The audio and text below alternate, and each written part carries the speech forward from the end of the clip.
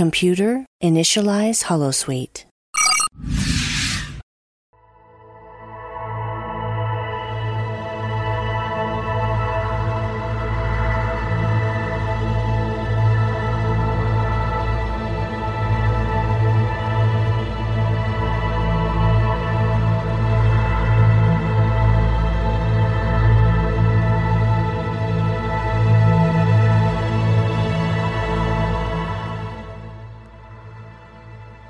Good evening and welcome to another episode of The Fire Caves, a Star Trek Deep Space Nine podcast. I'm one of your hosts, Perry. And I'm your host, David. Tonight we're talking about Season 2, Episode 18, Profit and Loss. Before we continue, you can find us on Twitter, Facebook, Spotify, and Apple Podcasts as The Fire Caves, a Star Trek Deep Space Nine podcast. That's absolutely right. And tonight, before we get started, I just wanted to take a moment to pass our deepest condolences and sympathies to the victims of Uvalde, the shooting that was here in Texas just a couple weeks ago. There were 19 kids that were shot. There were 2 adults as well, making it a total 21 individuals who were shot or injured during this whole terrible tragedy. And it's just something that, while it happens all too often, that doesn't make it any less tragic. And we just wanted to say once again that our thoughts and prayers are with those families who were afflicted. So 100%, yeah. Yeah, so for those who are listening, we're in Austin, Perry and I, and so, Uvalde is apparently 80 miles west of San Antonio, which is about an hour away from Austin, so it's a little local for us on a certain level. Definitely. A small group I'm in at church, we definitely prayed that night for the families. So when people like myself say thoughts and prayers, like that means something, and so we take that seriously. And those 21 people who died. I don't know if you've also heard, Perry, but one of the husbands of one of the women who died also had a heart attack a few days later after her memorial service, and he also passed away. So that family of 4 kids now has lost both their parents in 2 days. So yeah, very sad situation out there. And if anyone can, thoughts and prayers. I know there are a number of Give, Send, Go, and other donation type sites for those families and everyone there. I don't have their links or exact suggestions for how to get a hold of those at the moment, but if anyone is interested, you can donate to those families and to the community. Which really could use it right now. Yeah, if you Google it, if you Google the Uvalde shooting, there's several links to a lot of those different organizations and donation areas where it shows you how to make donations, or even if it's just donating time to kind of help them go down there and just kind of handle what's going on. Of course, you can do that. Now, we do, as we've said multiple times, try to keep this show as free of political commentary as possible.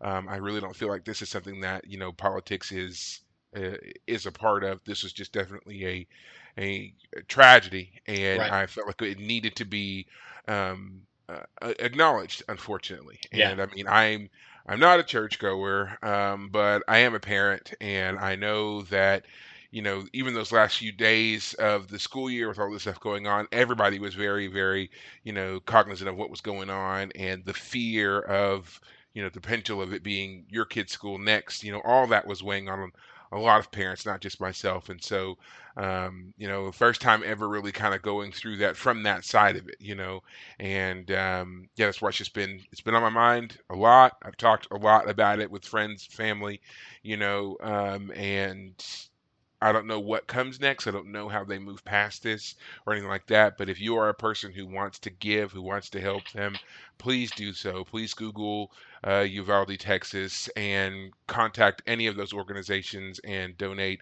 whatever that is that you feel is appropriate. I'm sure all of those families would appreciate it. I'm sure all the survivors would appreciate it. Those children especially would appreciate it. So if you feel moved to do so, please do so. Do not hold back at all. Right. Okay. So other than that's all we really want to say there. Just want to move on from there.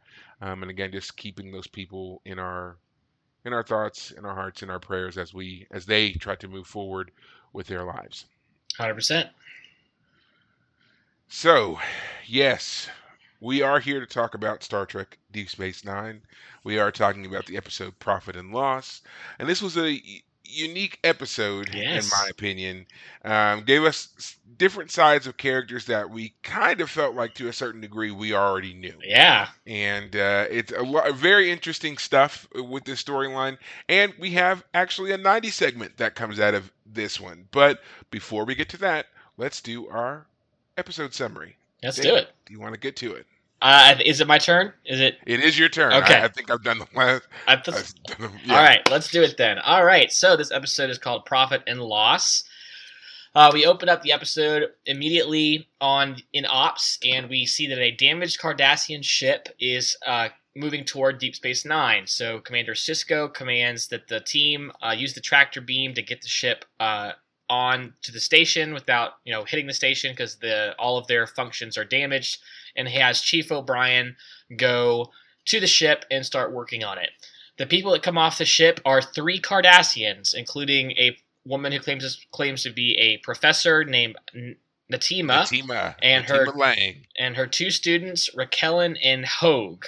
Yes. As she passes through the promenade, Quark sees her and is immediately excited. He runs up to her and says, "Oh my goodness, Natima, you're back. This is the happiest day of my life." And she slaps him across the face and says she never wants to see him again.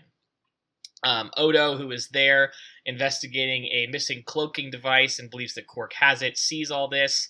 And at the same time, Garrick, who is having a conversation with Bashir in Quark's bar, also, well, a little later on, he sees her as well.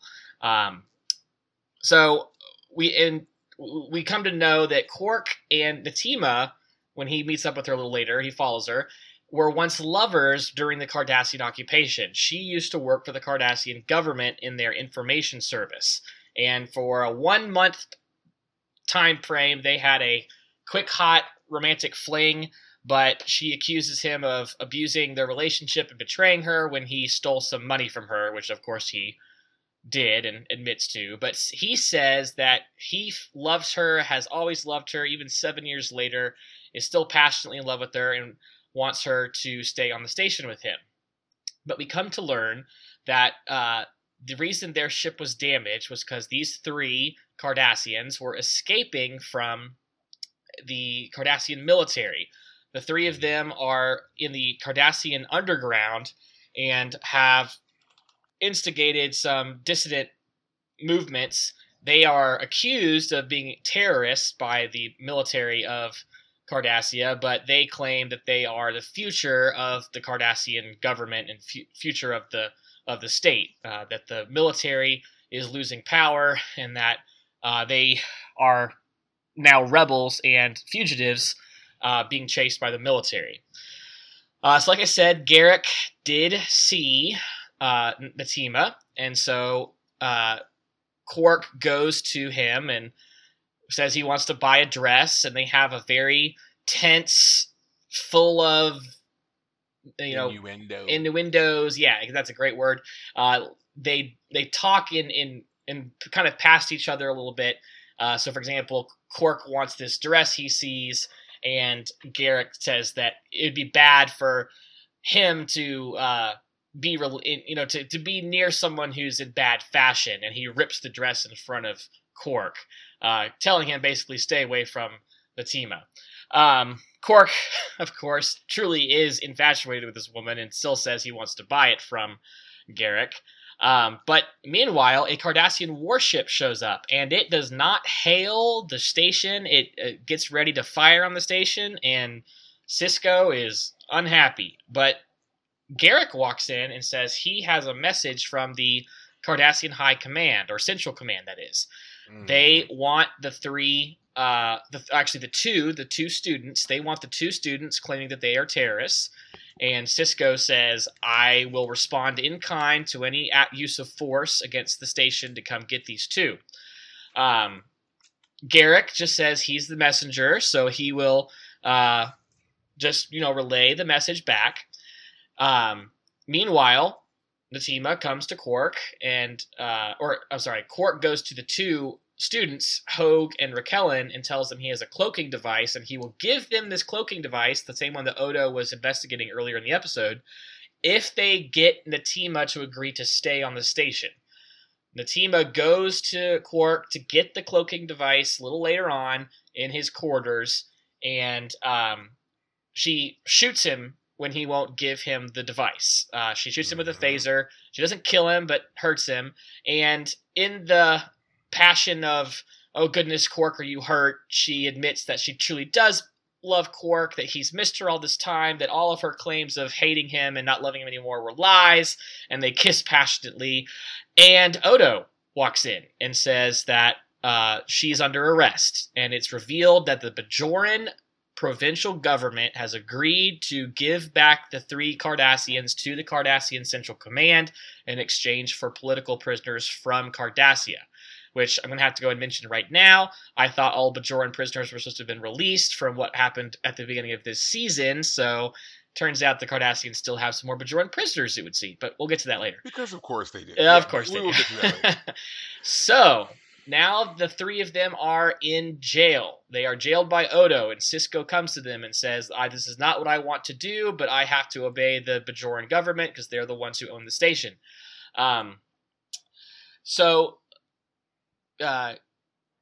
Garrick, he is told by another of the Cardassians who comes on the station, Gul Toran, who they seem to have a very animous relationship, that he is supposed to assassinate the 3 of them instead of letting them get back on this station to return to Bajor. They want them assassinated quietly, or at least off the planet, so that they can't become, martyrs, or at least away from the station. They'll be easily forgotten. So Garrick agrees, and when Quark goes with Natima and the others to the ship, he goes to Odo, and he gets Odo to agree to release the 3 Cardassians, because Odo's looked it up their files. They haven't committed terrorism. Whatever they're accused of is obviously bunk, so Odo agrees to let them go. Quark wants him to let them go because he desperately loves Natima. He's willing to give up the bar and maybe give up information on his brother Nog about what criminal activity he's involved in order to get Odo to agree. But Odo says, I'm going to release them myself because I don't agree with what's going on. Quark takes the 3 of them to their ship where he's already installed the cloaking device, and Garrick is there. And he holds them at gunpoint. And he says, it gets tiresome living in exile. So I'm here to earn myself back into the good graces of the High Command. But before he's able to do anything, Gul Toran shows up to say that he was there to make sure that Garrick did his job. But Garrick was kind of monologuing a bit. So he threatens to shoot everyone and says that Garrick had no real opportunity of getting back in the good graces. He truly is exiled. And so Garrick shoots Toran and kills him, and he disappears into a puff of light and says to the 3, you can leave. And before Natima leaves, she and Quark talk all intimately one more time. They kiss. She says that she's going to go with the 2 of her students, even though she had agreed to stay with Quark. It's not his fight, so she's going to leave some of her love and hope back here on the station, and he lets her go, and that's basically the end of the episode. So yeah, correct. It kind of ends on a kind of quickly. All the ramifications of this choice aren't felt, at least not yet. I don't know if we're going to follow up on this episode next time or anything, but no follow up on Odo letting people go, on the Cardassians having escaped political prisoners and one of their people being killed on the station. And there's all kinds of ramifications for the end of this episode that I feel we need to address, but I have a feeling are not going to be addressed. So yeah, there's a lot of that. I mean, I think they were trying to highlight more of the bittersweet ending, but there's so many loose ends that they give us here that just, if you really think about it, shouldn't sit well with you. Yeah. Like, again, even though Gul Taran beamed over to the station, I mean, he obviously didn't beam back, and his ship was still there. Do you think no one was going to be like, well, what happened to him? We know we transported him over, and now he's just gone. Right. Like, what are we to expect? This man is just gone. Our leader, our captain, is gone. If the roles were reversed and this was a Starfleet crew, and let's say Picard went missing, he beamed over to an alien space station, and suddenly they were like, nope, we don't know who you're talking about. Wow. There's no way the Enterprise would have left without doing a thorough investigation to figure out where Picard went. You say that. There was an episode where that exactly happened. There was an episode where an ambassador Vulcan was supposed to go visit with some Romulans, if you remember.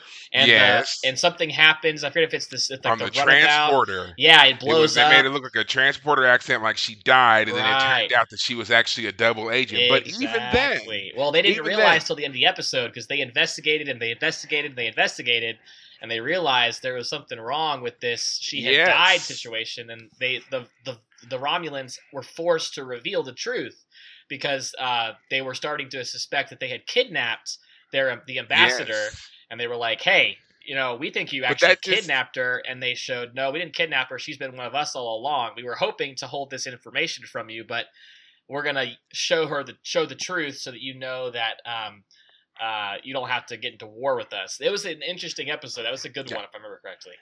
She was basically a long-term Romulan spy on the for the Federation, or on the Federation. But even then, that still proves my point, because they investigated, and they realized that nothing was quite adding up here the way that it should, and that caused Picard to do the whole turnaround and go back, because he was like, no, now we think that you kidnapped her. She didn't die. You kidnapped her, and we want her back. And they were like, we didn't kidnap anybody. You were returning our soldier to us. So it's kind of like a ha ha ha, we got one over on you Federation types. That's what that was. But even still, they did not stop investigating, which is what I'm saying. The Cardassians, for what we can tell here, just kind of gave up. Like, there's no ramifications. No one started to attack the station. Hey, our Gull, our leader, the Gull is an equivalent of a captain, transported over to your ship, and now y'all are telling me y'all don't know where he is? Right. No, we're not leaving until we find our missing officer. That's how this would have played out if it was a Federation crew with an alien ship. Right. Also, the Cisco openly states that this is, even though it's run by the Federation, it is a Bajoran owned station, and that they are subject to the same rules and politics as the Bajoran government. So the Bajoran government has made an agreement with the Cardassian government to do this prisoner exchange, and Odo takes it upon himself, in the service of greater justice, to help them escape. No ramifications. No one comes banging on Cisco's door. How dare you let this shapeshifter let these people go? Like, that never happens. It's just, we're just supposed to accept that because of the greater morality of the situation, it's just okay somehow. Right. Now, you could make the argument that this was still pretty early on in the Bajoran provisional government kind of having control of itself, and there's probably a lot of fires they're putting out down on the planet below as well. And and so who cares if we don't get if these Cardassians escaped somehow? But if the whole thing was about these Cardassians still holding on to Bajoran prisoners, you would think they'd have a bit more interest in getting their people back than what we're kind of led to believe actually happened. That's why I feel like this episode, it'd be great as a two-parter, quite frankly. I know we've talked about that a lot lately. Yeah, once again, DS9 giving us something that should have been a two-parter, where we got to hear some of these things totally metered out. Right. And it would be perfect for it, because I mean, the whole idea of these, I think I was recently saying that we haven't seen any civilian Cardassians. And then, like, literally, like, the episode after I say that, boom, here we are. It was probably 2 or 3 episodes ago. But anyway, which is so important, because if the Cardassian government, as in the conversation Cisco has with Garrick, Cisco makes the point that the Cardassian military and the Cardassian government are 2 separate entities, and Garrick pretends to not understand. Right. This episode gives us a chance to examine, okay, what does the Cardassian home world? What is the politics on their station? I'm sorry, on their home world. In fact, when they first show up and they're in ops, they Natima says that we don't like to talk politics. Our politics are very private to us. We don't discuss them, especially with Bajorans. Right. So it's kind of a dig there, but it actually is important for us to know what's going on. As we recently talked about, if the whole reason that the Federation is here on Deep Space Nine, which used to be a Cardassian military station, is because the Cardassians didn't have the resources to hold the Bajoran homeworld. Then what other things are going on? Yeah, so I've always found that very interesting because if you track the overall storyline of the Cardassians, this once again kind of lets us know that it wasn't so much the Bajorans that won the occupation so much as it was the Cardassians no longer being able to sustain it and giving up. Right. Because if you remember, all the way back in Next Generation, we know that there was at least one Federation Cardassian war. We know that happened for sure. Captain Maxwell, O'Brien serving on his ship, Maxwell going rogue, all of that. We know that happened. Okay? The next thing that we also know that happened is we have the whole establishing of the demilitarized zone and the giving up of certain colonies on both sides of the Federation and the Cardassians, which leads eventually to the formation of the Maquis. Again, this brings in Ro Laren, of course, and her struggle for Bajoran independence and being a part of the Maquis and so forth. So, also from Next Generation, we know when Picard was later held prisoner and tortured, the infamous "there are four lights." Yeah. The Cardassian that was torturing him tells him a story of how the Cardassian people used to be very cultural and worldly, and they were artisans and everything else, but the people started to starve, and there was famine, and there was disease, and there was all these terrible things that happened until finally the military took over. Like the people just had enough. They couldn't do anything else about it. Civilian governments were dissolved. The military took over. The Cardassian Central Command was established, and they took over feeding and clothing the people and everything else. And it's like, and what a joyous time that kids went to, kids were now in school, in institutions. They were clothed and taken care of. No one was being beaten up for eggs or whatever, right? And Picard makes a statement. He's like, yeah, their bellies were full, but their souls were empty. You traded one bad thing for another. Then, of course, we come to Bajor. And we see this horrible exploitation of this entire planet and their people and their resources for 50 years. And yes, they had their rebellion movements and everything else that were going on. But again, it doesn't seem like that was overall very effective. And then finally, after 50 years of just pillaging this planet, they suddenly decided to pull out. And even then, there's like this toss up as to who you talk to as to whether or not it was a mistake or not to leave. And they don't give up all of their Bajoran prisoners. We see later on, Lee Nullis, him being, held captive on Cardassia 4 for forever with a bunch of other Cardassians or a bunch of other Bajorans. We know that they still did a lot of very heinous things, even well after the occupation ended. So it seems like the story is really that there was a time when they were great people. Then there was famine, disease, a bunch of terrible things that befell the Cardassian home planet. They tried to rebuild from this, and while they were stable for a little while, the stability came at the price of outward expansion. They needed to grow their empire. So from the home planet, they moved out to the other planets in the system, establishing bases on like Cardassia 4, Cardassia 5. We know there are multiple planets in this system that are also able to sustain life. They eventually moved into the neighboring systems where they encountered the Bajorans. They find a rich, thriving ecosystem with a population full of spiritual people who seem like they could be easily subjugated, and they were. They took what they could from them, but even then it became just too much infighting. They had to pull back, pull in their resources, and they had to let go of certain territories. We see that again with the giving up of Bajor, the establishment of the demilitarized zone. They just can't really seem to afford to hold on to the empire that they've built. And they lost to the Federation. They've lost so many other things, and they're just trying to hold on for as long as they can. Okay? So then along comes people like Natima and her students, who are probably a part of a newer generation, who all they've really seen is the constant fighting back and forth, the constant losses, and also seeing a very ineffective military command. And they're Right. taking this as their chance to establish the civilian dissident movement. And this is the first time that we really hear that mentioned full on was in this episode. And Raquel and Hogue seem to be like the front leaders of this growing movement. Right. Okay, so where the picture that they're painting really of the Cardassians is they're not stable. They're not stable at all, and they are grasping at straws to try to maintain power, especially the military.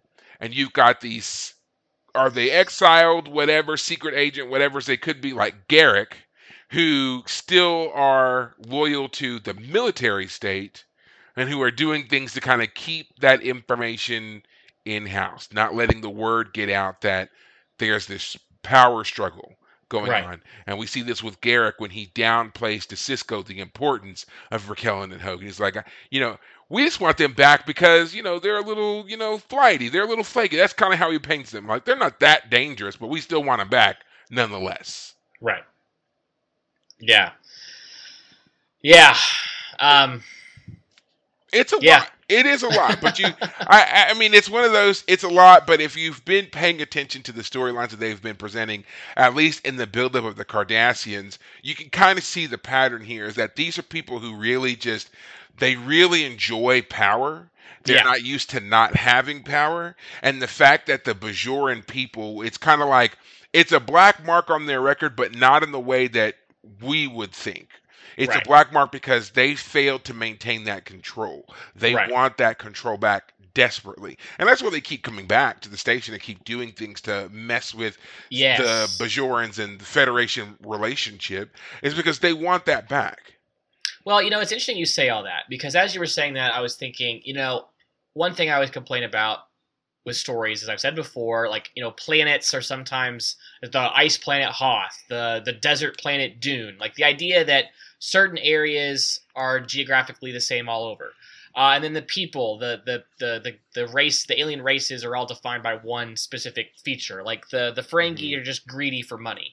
But the Cardassians have been presented, and in that Picard episode where he's being tortured, as we've talked about before, the Cardassians are designed to be presented as close to human beings in terms of being like a multifaceted, they're like the dark version of us than any other race is in the entire in all the Star Trek races I've seen, at least. Like, I'll agree to that. I'll agree to that.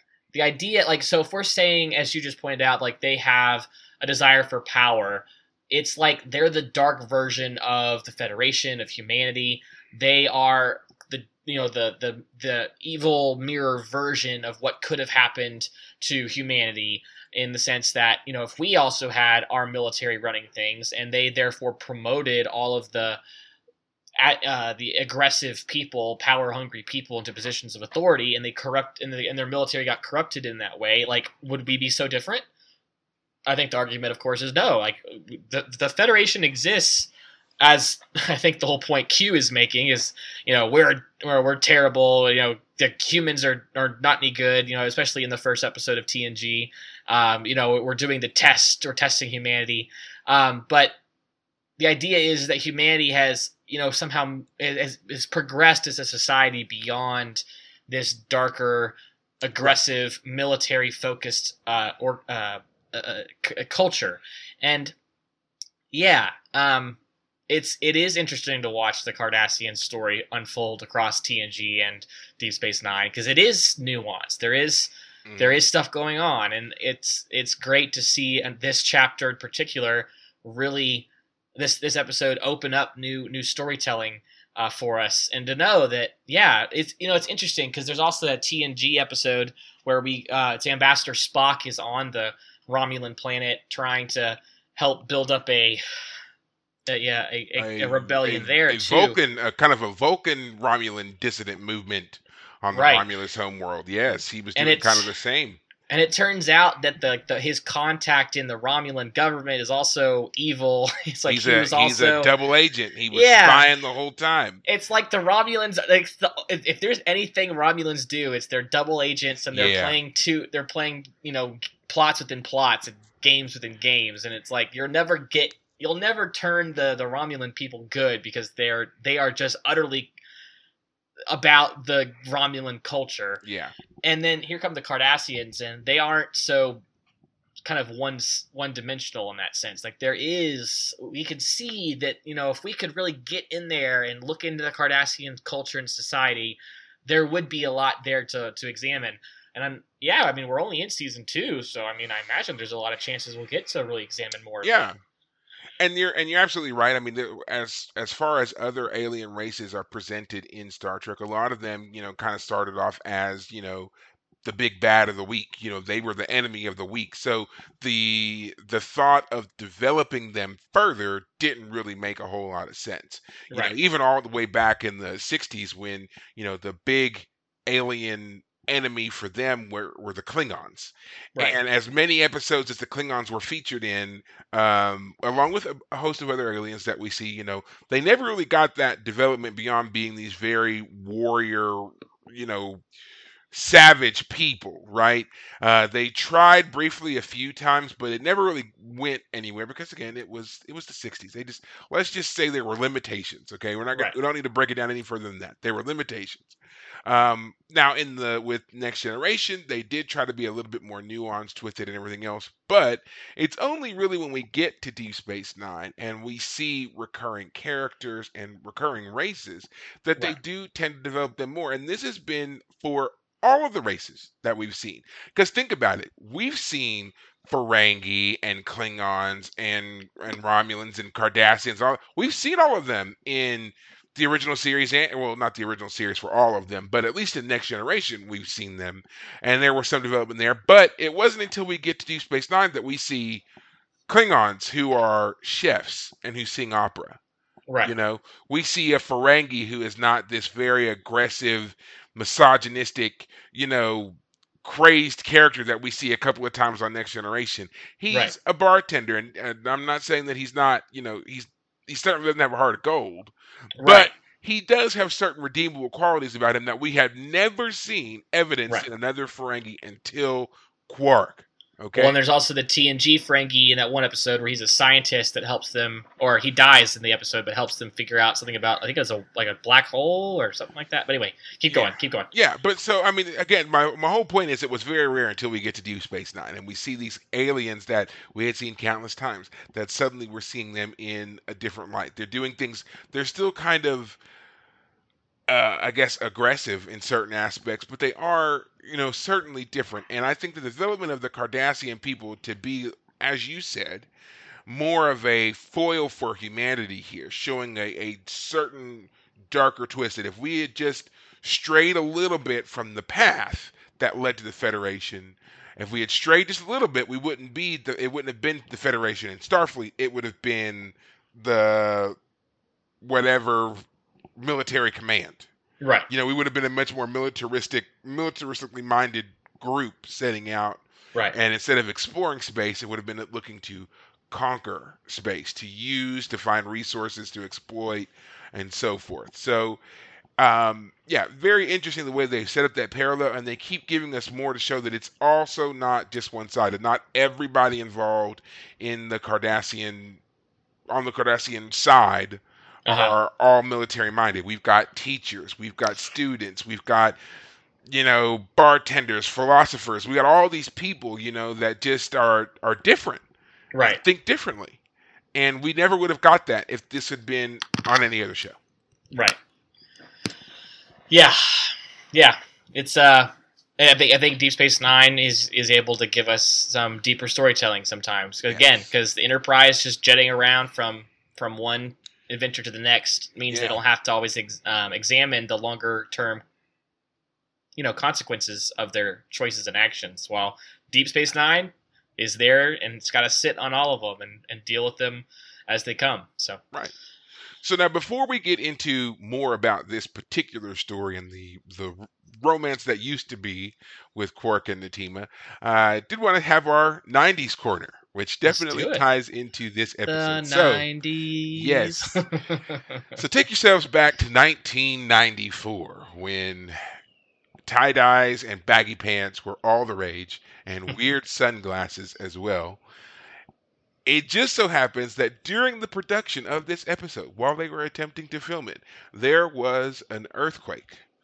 Really? A massive 6.7 magnitude earthquake in California, which, forgive the pun, really shook things up. And the crazy thing about the tie-in to this episode is that while they were doing the production and this episode and the earthquake happened, our cast was in the middle of filming and getting ready to, go out and do their scenes and everything else. So when the earthquake shook and things just went from calm to complete pandemonium in the space of a few seconds, everybody did what they naturally do after an earthquake passes, and that's you attempt to contact friends, family, and so forth. Are you okay? Doing all those texts and everything like that, right? Well, there were certain actors who could not get a hold of their family members, so they all jumped in their cars and raced home trying to get to their family members. But they forgot to take off their costumes. So, while they were driving home, there were Ferengi, Cardassians, various other hodgepodge aliens, whatever, sitting behind the wheels of their various cars, cruising through the streets, frantically trying to get to their family members.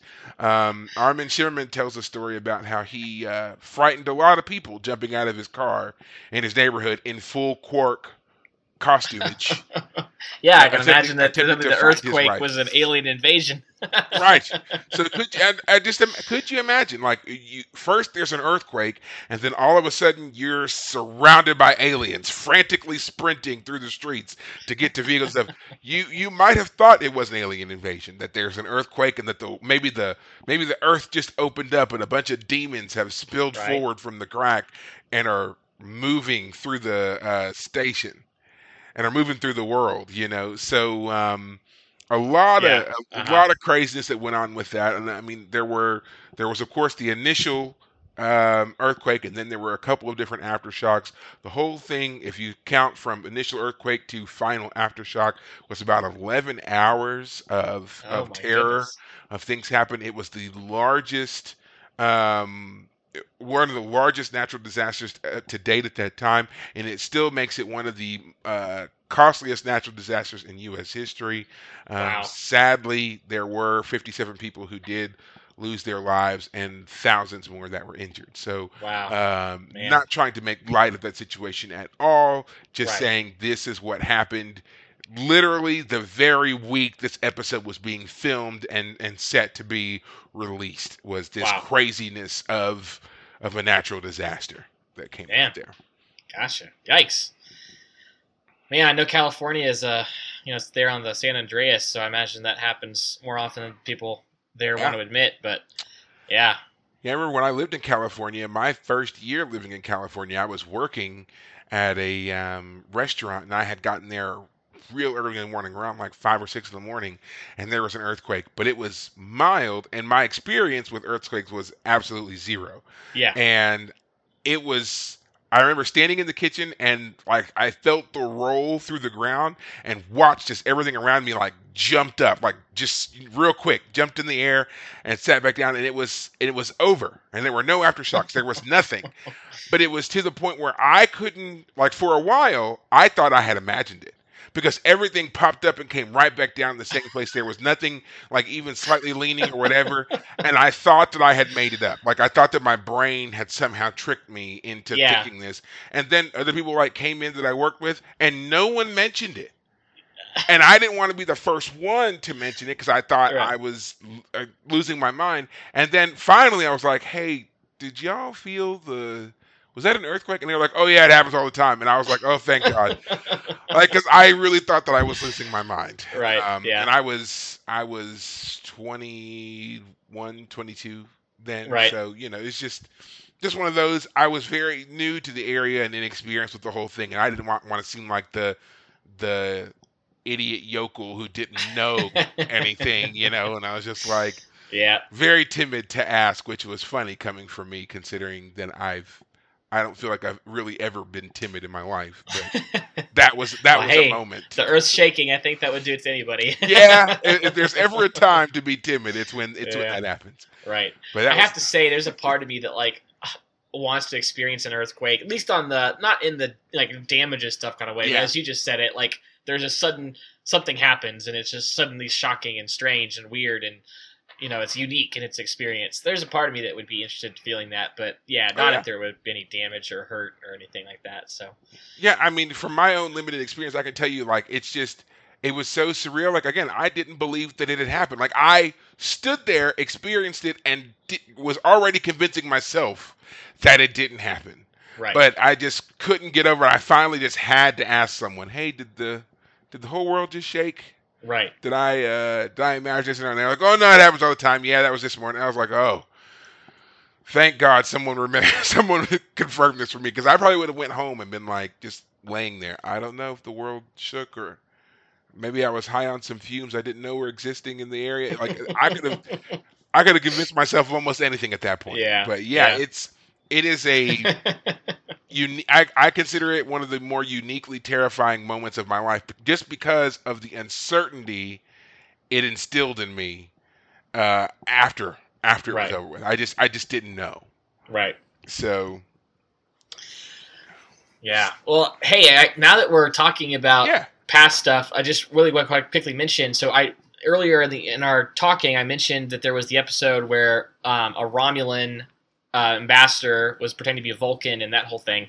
I looked up the episode just to make sure I could say the name of it. It's called Data's Day, and that's a the great same episode. And it's the same one that introduces Keiko O'Brien. Keiko gets married to Miles O'Brien in that episode. She was Keiko. What was? Do you know her name? Ishikawa. You cheated. Is what I have it right here. You looked it up. But as soon as I saw that, I was like, well, darn it, I have to mention that was the episode where we saw her for the first time. That one aired for the first time in 1991, January 7th, 1991, and it's the 85th episode. And of 185 episodes, that means that it's kind of unique in that special sense. It's not quite halfway through TNG's run, but of the 185, it is the 85th. But yeah, as soon as I saw that, I was like, it's also the same episode that introduces Data's pet cat Spot. As well. So it also introduces a very famous nickname for our lovely Dr. Crusher. Anyone know the name? I'm gonna go ahead and spoil you. I have it in front of me right now. Of course, so I'm not gonna that's cheat. cheating. Yeah, I know. That's cheating. But she is, of course, the dancing doctor. So yes, Yep. A lot of great things came out of that episode. You know, that's a fantastic one. Yeah, it is. Watching Data and Dr. Crusher throw down on the tap dancing floor, which. Yeah. By the way, for another little Easter egg for you, of course, the actor who is doing the dancing for Data, or Brent Spiner, in this, obviously it's a stunt double, but that's actually Gates McFadden doing her own dance moves there. She really can dance and tap and do all that stuff. That is her 100%. So enjoy that when you watch that episode, knowing that our doctor, she can do it. She's got the legs. Right. Gates McFadden, I don't doubt it at all. No. She looks like she's got that type of skill. So absolutely. But we're not here to talk about Next Generation. We're here to talk about Deep Space Nine, and I want to talk about Quark and Natima. The love that got away. Okay. So, and we know there were some extenuating circumstances to that, but how interesting was it that we get a love story, which we don't necessarily see a whole lot of those in Deep Space Nine, but we get it with these two heavily costumed aliens. Right. Well, I just want to say, we were talking about the episode Shadow Play recently, where we did have Major Kira and what's his name? Vedic Barile? Yeah, him, and we were like, it didn't really work so well for us, but this one, I'm like, man, they were great. Maybe? Yeah, right? They were great. It's so bizarre, but maybe? But this just goes, it's just, I feel like it's acting level. Like I was about to say that. Armin Shimmerman kills it in this episode. Yes. He is fantastic. Armin Shimmerman, once again, shows us why he is our favorite Ferengi. He is really, really goes hard on this role, and he sells it on being this kind of lovelorn guy who suddenly the love of his life has just walked back through the door, and he, despite the fact that she just backhanded him, he is the most excited that he's ever been. I I loved it. I know that not everybody really likes seeing Quark this way or whatever, but I thought that it was a great, refreshing change from seeing him being so misogynistic, to say the least, when it comes to women. To see him in this particular role, and Right. and also knowing that she was into it, like she totally tries to like be standoffish, but we see the moments of weakness on her part where she's so tempted to kind of give in, and then finally, when she does, and she admits that she's still in love with him, and that she's always been in love with him, and she shot him, but it was an accident, and all this stuff. Like it was a great run for them.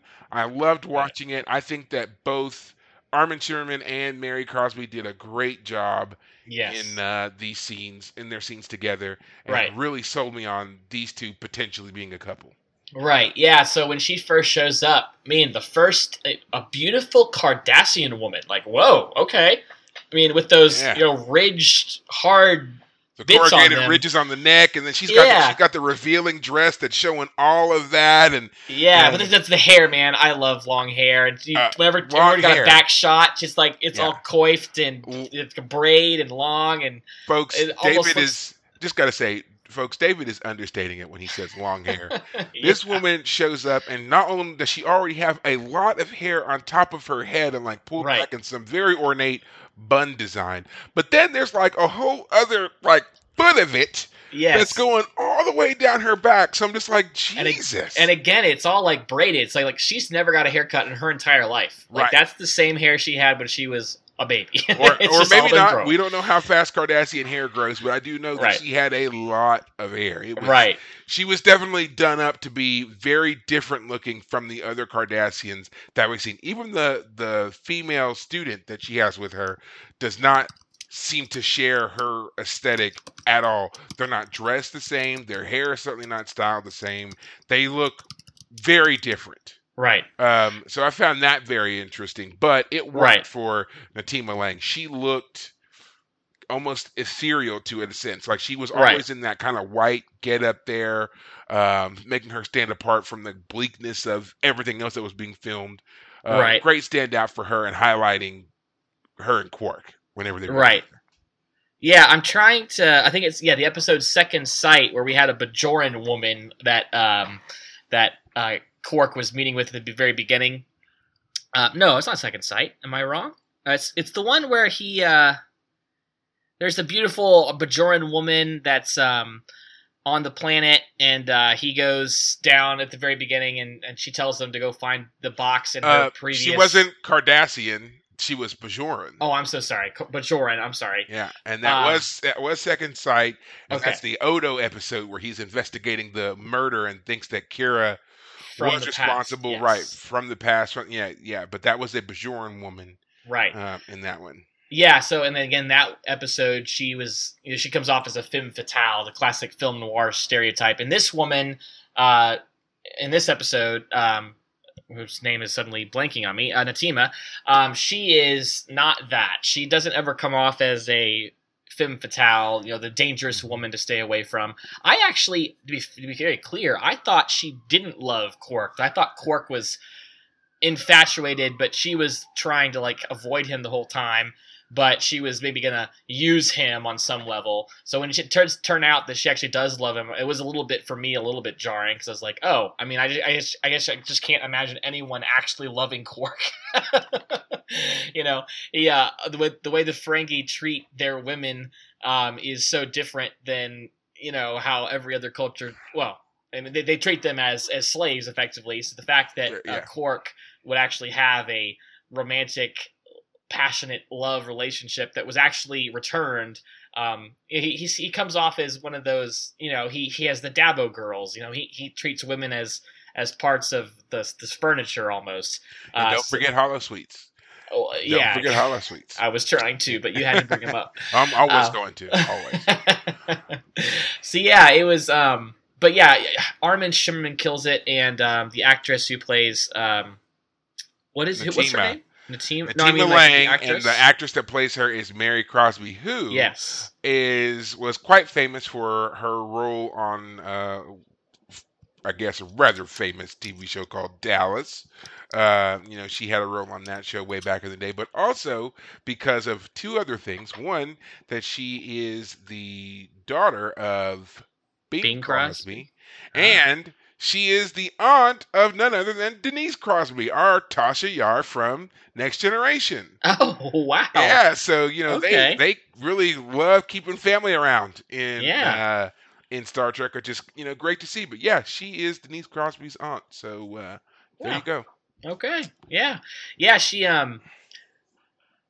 acts through the makeup. Actually, this is an episode where a lot of acting through makeup occurs. We have not only Odo and Quark as our main cast, but we have Garrick, who he always has his eyes so big and a big smile on his face, and he looks like he's ready to just, he'll smile while he's slowly, like the Cheshire Cat in space. Yes, he's gonna slowly stab you in your belly while he smiles at you. Yeah, and he does a great job here too, because they give him some great lines when he's talking with when he's talking with Quark in his tailor shop.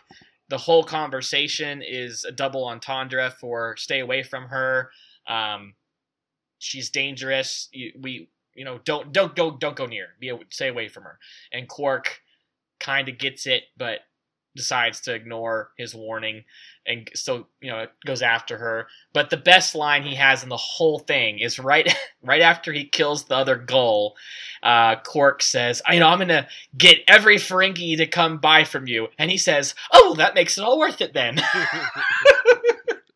That was such a great line. He delivers it so perfectly.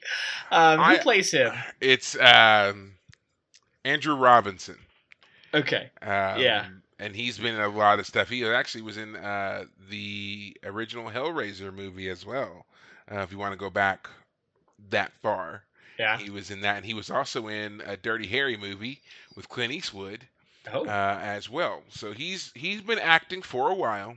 Right. But definitely as Garrick, he is, I don't know, he is something else. I mean, yeah. I don't think I've ever encountered a character like Garrick in anything, and I think that since watching Deep Space Nine, I've seen attempts at having a character like him, but he is it's beyond just being nuanced. Like, there is something about Garrick that just, it sticks with you, no matter what scene he's in. Even the way that, like, when he first makes his grand appearance for Cisco, when the Cardassian ship shows up, right, and they're like, oh my gosh, like, the ship seemingly came out of nowhere, and it's bearing down on the station. And Cisco is, he's ordering red alert, shields up, all that, and then out of nowhere, we hear this little voice, and he's stepping out of the shadow of the doorway and onto Ops. And it's like a previously unknown door, because as far as I know, I've never seen anyone come out of that area before. And you're totally there he is. Yeah, and it was also great about that shot too, is that over his shoulder is the Cardassian warship on the screen, and like as the Cardassian warship is like getting bigger on the screen, Garrick moves is also forward, walking into the scene. Yeah, it was a great moment. They did an excellent job with that, and I also think that the next scene where Cisco and Garrick are talking in his office, and he's just like, I'm just relaying a message, and it's I even love the ending of it because Cisco's like, well, you can deliver one back, and he tells him, how he's going to meet their force with his own force and everything else, and Garrick starts to slink away, but then he stops and he's like, oh, do stop by the shop sometime. I have some suits that would look excellent on you. And to me, in that moment, like, you could take that for whatever, but to me, I was like, he's threatening him. Like, that was my thought. Yes. He's threatening Cisco there. I thought something about the dress that Quark was going for. Like, there was going to be some like assassin's device in it. Like, it would, have like it would tighten around her throat and chuck her out or something. Like, there'd be something there. And Garrick is such an interesting character. I mean, his whole, is he or is he not exiled? Is he a spy? Is he here of his own volition? Is he actually have some other purpose for being here? Like, he still, at the end of this episode, is seemingly unanswerable. Like, at the very end of the episode, he's, I don't like being exiled. Being exiled sucks. But he had a second gun. and that gun that he used to kill the Gull was set to kill, and he does it like immediately. Like you don't even see him pull it, and He doesn't. He doesn't have a second gun. He took the one that Quark was holding. Remember? Oh, is that what it was? Yes. Okay. So because Quark gets Natima and her students out of the holding cell, and he's escorting them to um, uh, the shuttle bay, basically, Yeah. to get them out. And he's standing there at the doorway of the opening hatch. Right. And he hits the button, and as he hits it, There's Garrick is standing right there. Pops right out, yeah. Quark is armed, but Garrick takes the phaser from him. Right. And he lowers the other one, and he's pointing the phaser, and that's when Gul Taran shows up. So conceivably, Gul Taran did not see him take Quark's phaser. Right. And so when Gul Taran disarms him, he has no way of knowing that he's got this other one all along. But yeah. Right. And that's so, what it was. You're right. Yeah.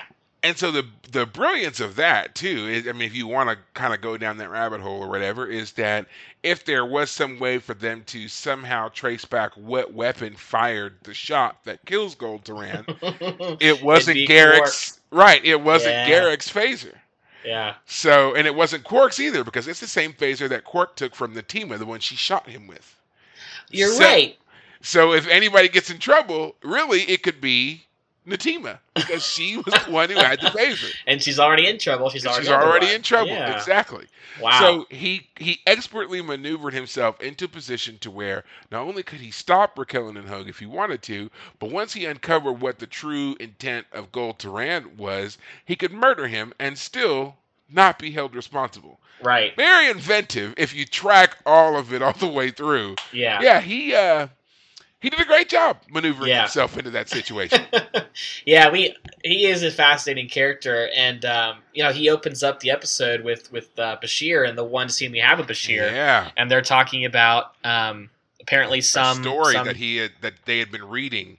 Right. That the way I always understood that was that Garrick at some point had given a book or story or something to Bashir to read. Bashir read it, and then he disagreed with the ending. And what we hear of the ending is basically that there is this Cardassian who has to choose between honoring his loyalty to the state or his loyalty to his brother. Right. And he chose the state over his brother. Yeah, he had his brother executed. Yes. Mm-hmm. Yeah. And Bashir is like, but family and Garrick is like, no, it was, the man was loyal to the state, and that was the right decision, which also ties into the very end of the episode, because when Quark asks him, why did you let them go, they have a little conversation back and forth, and Garrick says, I love the state. I love Cardassia. I love Cardassia, which is why I did what I did, and he asks, so Quark asks him, why'd you let them go? Garrick responds, why did you let Natima go? And Natima, I love her. Oh, I love Cardassia. I don't understand why that doesn't make sense. Well, that's the thing about love. No one really understands it, do they? So, according to Garrick, he loves Cardassia. But as we've just been discussing, what does that mean? Because there's the military, who he seems to be aligned with, who was in contact with him to go talk to Cisco. Is he in line with the rebels that Natima and the other two, or at least the underground? Or is he aligned with them? Is he his own free-floating agent who just works in whatever situation he needs to be in? Yeah, he's still an enigma, even though he seemed to reveal more about himself in this episode. Yeah, and I would say that it's more, he certainly has an idea of what Cardassia is, or at least should be.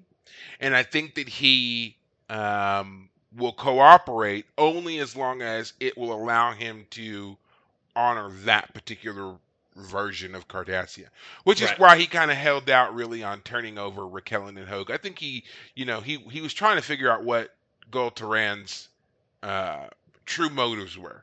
Right. And when he figured out that it wasn't going to be quite so simple as shoot these people and then you can go home, when he realized that, he was like, well, there's no point. You're going to, not only are they going to die, but you're going to take all the credit. I'm going to be stuck here. And he also says, really to Gul Taran's face when they first meet, about basically just how worthless Gul Taran is. He feels like he's not worthy of the title Go. And he's just like, I don't, and seeing that, I think that also kind of angers him a bit that he's in exile here, whether self-imposed or otherwise. Right. Meanwhile, this very unimaginative Cardassian Right. is running around here with his own ship and crew and everything else. So I think he did it because there was some pleasure in kind of destroying this man who he just didn't feel like was worthy, Right. you know. Yeah. So once again, another nuanced character that we're slowly learning a bit more about. Do Right. we ever really find out what Garrick's whole deal is? Who knows? But for now, what we can say is that he definitely is keeping. He's keeping a lot of secrets. He's keeping a lot of that close to the vest, and it's played very well by Andrew Robinson. So, kudos to him for that. Right. Also, if you're interested in seeing more of the development of the Garrick Bashir relationship dynamic, there are several YouTube videos that you can watch in which the actors themselves, Alexander Siddig and Andrew Robinson, reprise their characters, and they continue their various conversations.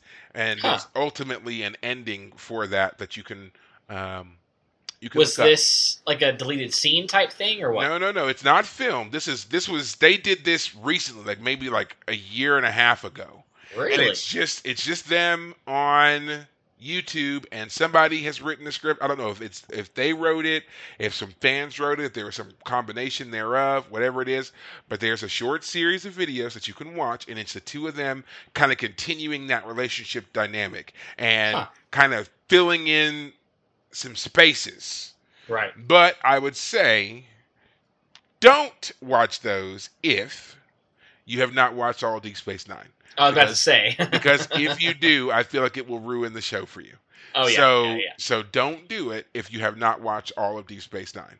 Yeah. Okay. Otherwise, just think of it as something to Look look forward to. forward to Yeah. when it's all over. Now, again, the show is 30 years old, so I'm sure many of you have already seen it or a good portion of it. So have at it. But for anyone else, don't watch it until after you've seen all of Deep Space Nine. I'll have to add this Okay. as an addendum to when we finish. Hey, yeah, we'll have plenty more to discuss. There's a lot of things out there that we're going to be able to get to, so don't rush us. We got Gotcha. a lot to do, a lot to uncover. Gotcha. So, standout performances. Who do you think gave the best performance? Now, we've talked about a lot of great characters in this episode. But who do you think overall topped it out, was the apex star here in this, gave us the most? Yeah, I Who? mean, I think I've already said it. Armin Shimmerman, as we just talked about, he kills it.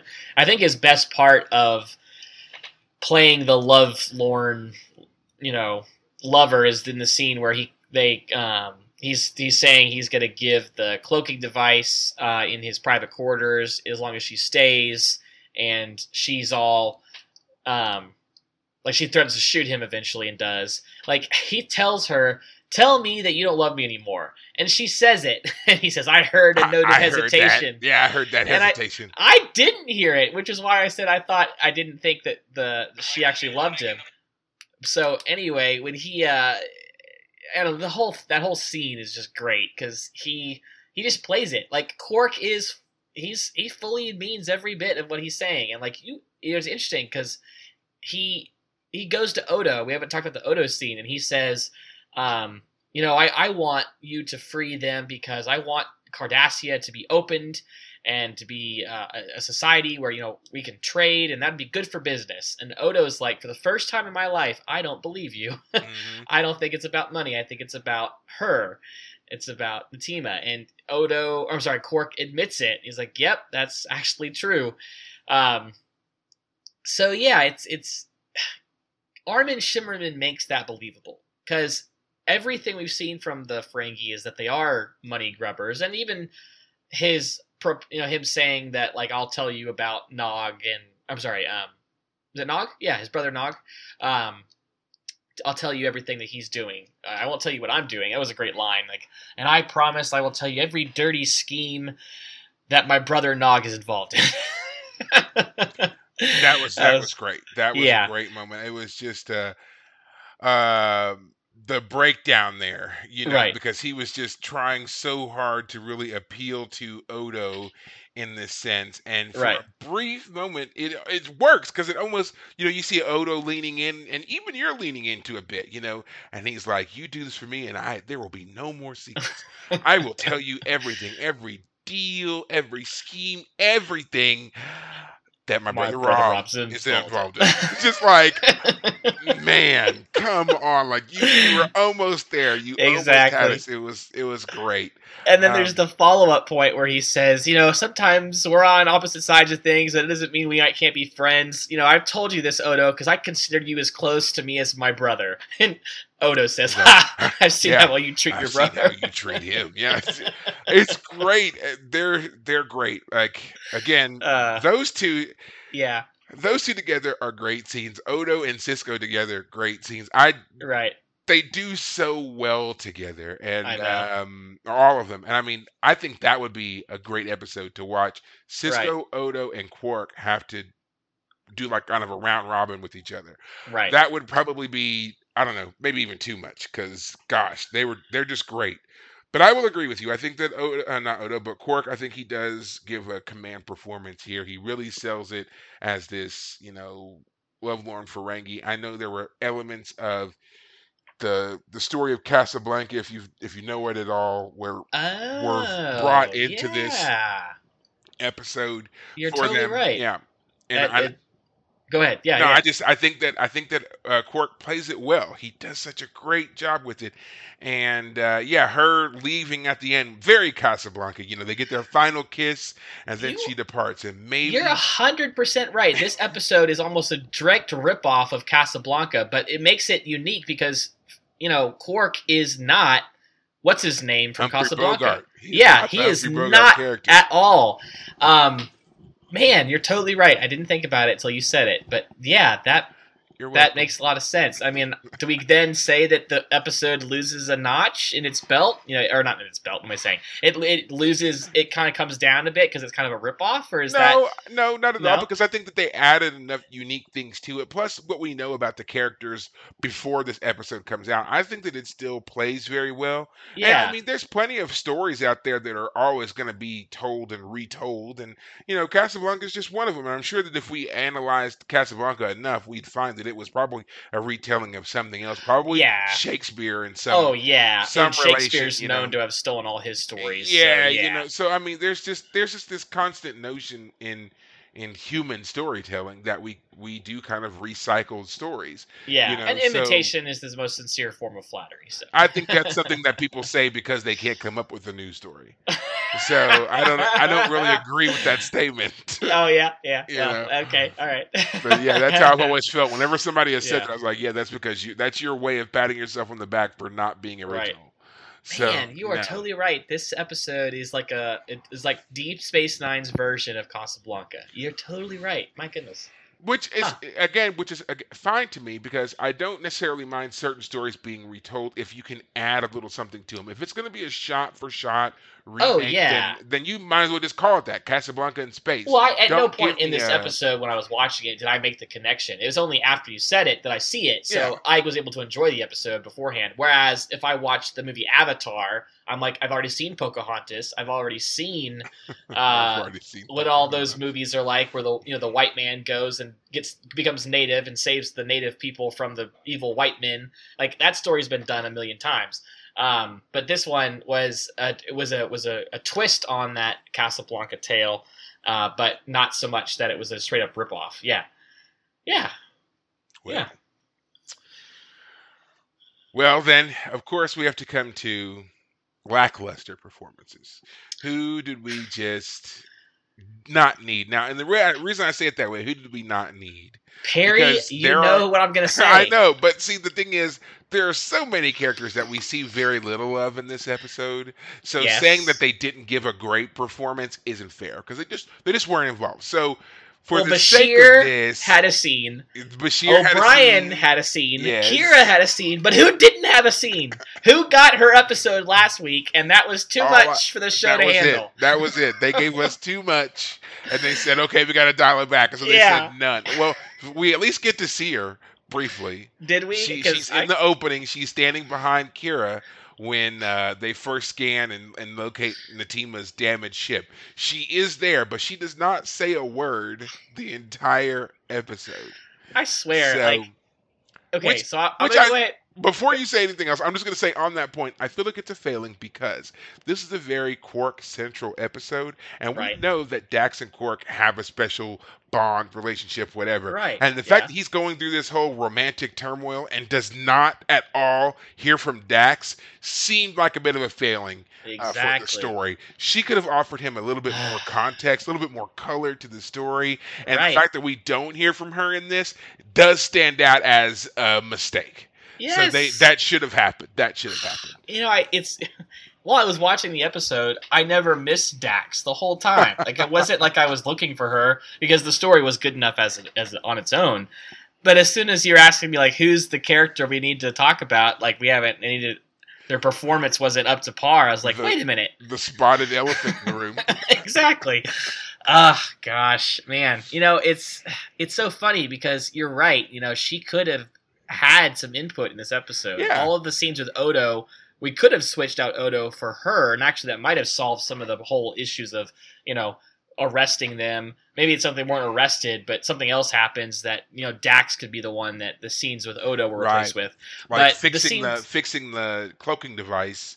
Oh, and yeah. giving them an out, because O'Brien couldn't do it, but Dax Right. being the sympathetic, very worldly, she's lived multiple lifetimes and understands love better than anyone else, using her Dude. expertise to do this thing That would would've have been made a lot of great. sense. Right. It would have been a great Ugh. tie-in and development for both characters. Yeah. And, I mean, and it Or despite that how we about, get how about some this? How about this? How about that she's the one that breaks them out of the jail? Like Odo is the hardcore. I'm sorry. This is what the I can't. I Just do let this people for out. justice instead Or of getting that. yeah, I mean, I like that explanation. I think it certainly fits with his character on some level. But again, we don't see the ramifications. It's not like he comes up with a plan to like cover for why they escaped or something. Right. But if it was that Dax, had science tech tricked their way Exactly. out and onto the ship before anybody noticed. This would have been Yeah. a perfect two-part perfect episode. solution. Dax Mhm. could have been a part of why this was a two-part episode. We could have had her Absolutely. included. Absolutely. We could have had her have a moment with Natima and how isn't Quark actually much deeper Right. and people don't Helping- appreciate him. And, Yes, helping Natima to realize she does still have Right. feelings for and Quark. speaking of Yeah. which, I forgot to mention, Natima liked Quark because Quark was giving food to the Bajorans. When they were during the occupation. Yeah, I mean, Mhm. he says, "Well, I was doing it for money, so you should have known better." And she goes, "I agree, but it's like there maybe there is something more to Quark." And again, Dax could have been that insight for us. Why, Perry? So why? I'm gonna blame it on the earthquake. They probably were all, too frazzled to really think through their storyline that they were putting together. No. And I'll give it to them on this No, man, one. you are really trying to make them have a reason. I am. I'm trying to be an apologist for these morons for not Yes. giving us more Dax. But I shouldn't say that. You don't want to call anybody a moron. They had their reasons, I'm sure. But Yeah, they're still, lazy. yeah. They Yeah. created a great character, but they couldn't put her in there now, anywhere. granted, we are saying this with 30 years of hindsight. Obviously, we get to watch it and rewatch it and be like, this is how it should have been or whatever. But but still, I mean, if you assemble an ensemble cast, use your ensemble cast. Right. Don't let them play to their strengths. And again, you could say that because this is season 2, maybe they don't know what all those are yet. But one thing that they have definitely made a part of Dax's persona is that she has a way of kind of getting to the heart of matters and not just looking at things just as a Starfleet officer. So this definitely would have played to, and again, they've already developed the friendship with her and Quark. Right. She plays Tongo with the Ferengi into the wee hours of the night. She's this very dynamic character, and it's like, so if you work so hard to establish that, and then when you had another prime moment, didn't have to be much, but you could have given us a couple of scenes where she kind of helps both Quark and the team to see that there's more to them than just being a Cardassian and just being a Ferengi. Right. That could have been a great thing for that character, and they didn't do it. So, yeah, missed opportunity there. Definitely a mistake. Yeah. Gosh. I mean, all right. If I said it once, I've said it a million times, but we need more Dax, so I'll just let it go. We're Just let going to it go. keep saying it. And I mean, thankfully, I know that there is more down the road, but still, Yeah. I always feel like even now, having watched this series several times, I always feel like we didn't get enough Dax. Not really. Right. But hey, that's kind of the great thing again of hindsight and of enjoying shows with characters like this, is you always feel like they were done so well, you wish there could have been more. Right. So there you go. Yeah. Yeah. Well, David, final thoughts on this wonderful episode Yeah, from it the was a second fun season. one. Yeah, we got insights into a lot of characters, Garrick in particular. Yeah. Gosh, it makes me just think that so many episodes. If it's just too bad we have to make it 40 minutes long. So many episodes could really benefit from a little extra time here or there. But yeah, got to get you got to do what you got to do to make it fit into the time slot. So I get it. And they, even if they did borrow Casablanca's overall plot, at least some of the themes there, it still really worked. And again, Armin Shimmerman. I mean, gosh, Perry, I don't know. Is he the best actor on the show? Are we gonna go there, Ooh, or I is mean, that's I'm going gonna too far? definitely say that he was leaps and bounds above the other actors when they Right. first started. But Yeah. I'm gonna give the reason I give him a lot of credit though is because he had been playing a A Ferengi Ferengi. Yeah, for a long for a time. while. He Right. started off Since in, I believe, season 2 of Next Generation, was it and 2 or 1? I thought it was 1, but is it 2 of TNG? no, it'd be season 1 because Tasha Yar was still there, so it'd have been season 1. So he was way back, Yeah. playing Ferengi and being informed on this character and everything else, and he, Right. he kind of brought that forward. So he definitely had more of a foundation to build his Yeah. character on than probably anybody else. So maybe that's why he feels so fully fleshed out so early on. Right. So, but I think that as the show continues, while I don't feel Armin Shimmerman was in any way diminished, I feel the other characters just really the actors started to understand them more. So once that happens, once that really clicks for them, and they're able to kind of, I guess, come out of their shell, right, being timid about the character a bit, Right. they also get better, Right. also get a lot better. So Right. yeah. So we'll Gotcha. see how we feel when we're comparing season 2 Quark to season 6 Quark and season 6 Cisco and season 6 everybody. So yeah. Yeah. But all right. As always, guys, this is The Fire Caves, a Star Trek Deep Space Nine podcast. I did not say it at the beginning, but I will say it now. Please like, subscribe, follow, all those things for us on the various social medias. We're active on Facebook and Twitter, probably the most, but we're branching out. And you can, of course, find our podcast anywhere you listen to podcasts. I happen to do it on Spotify. So tune in and let us know what you think, and we will do our best to keep it Trek Central here for you. All right. So until next time, take care of yourselves. Thanks, guys.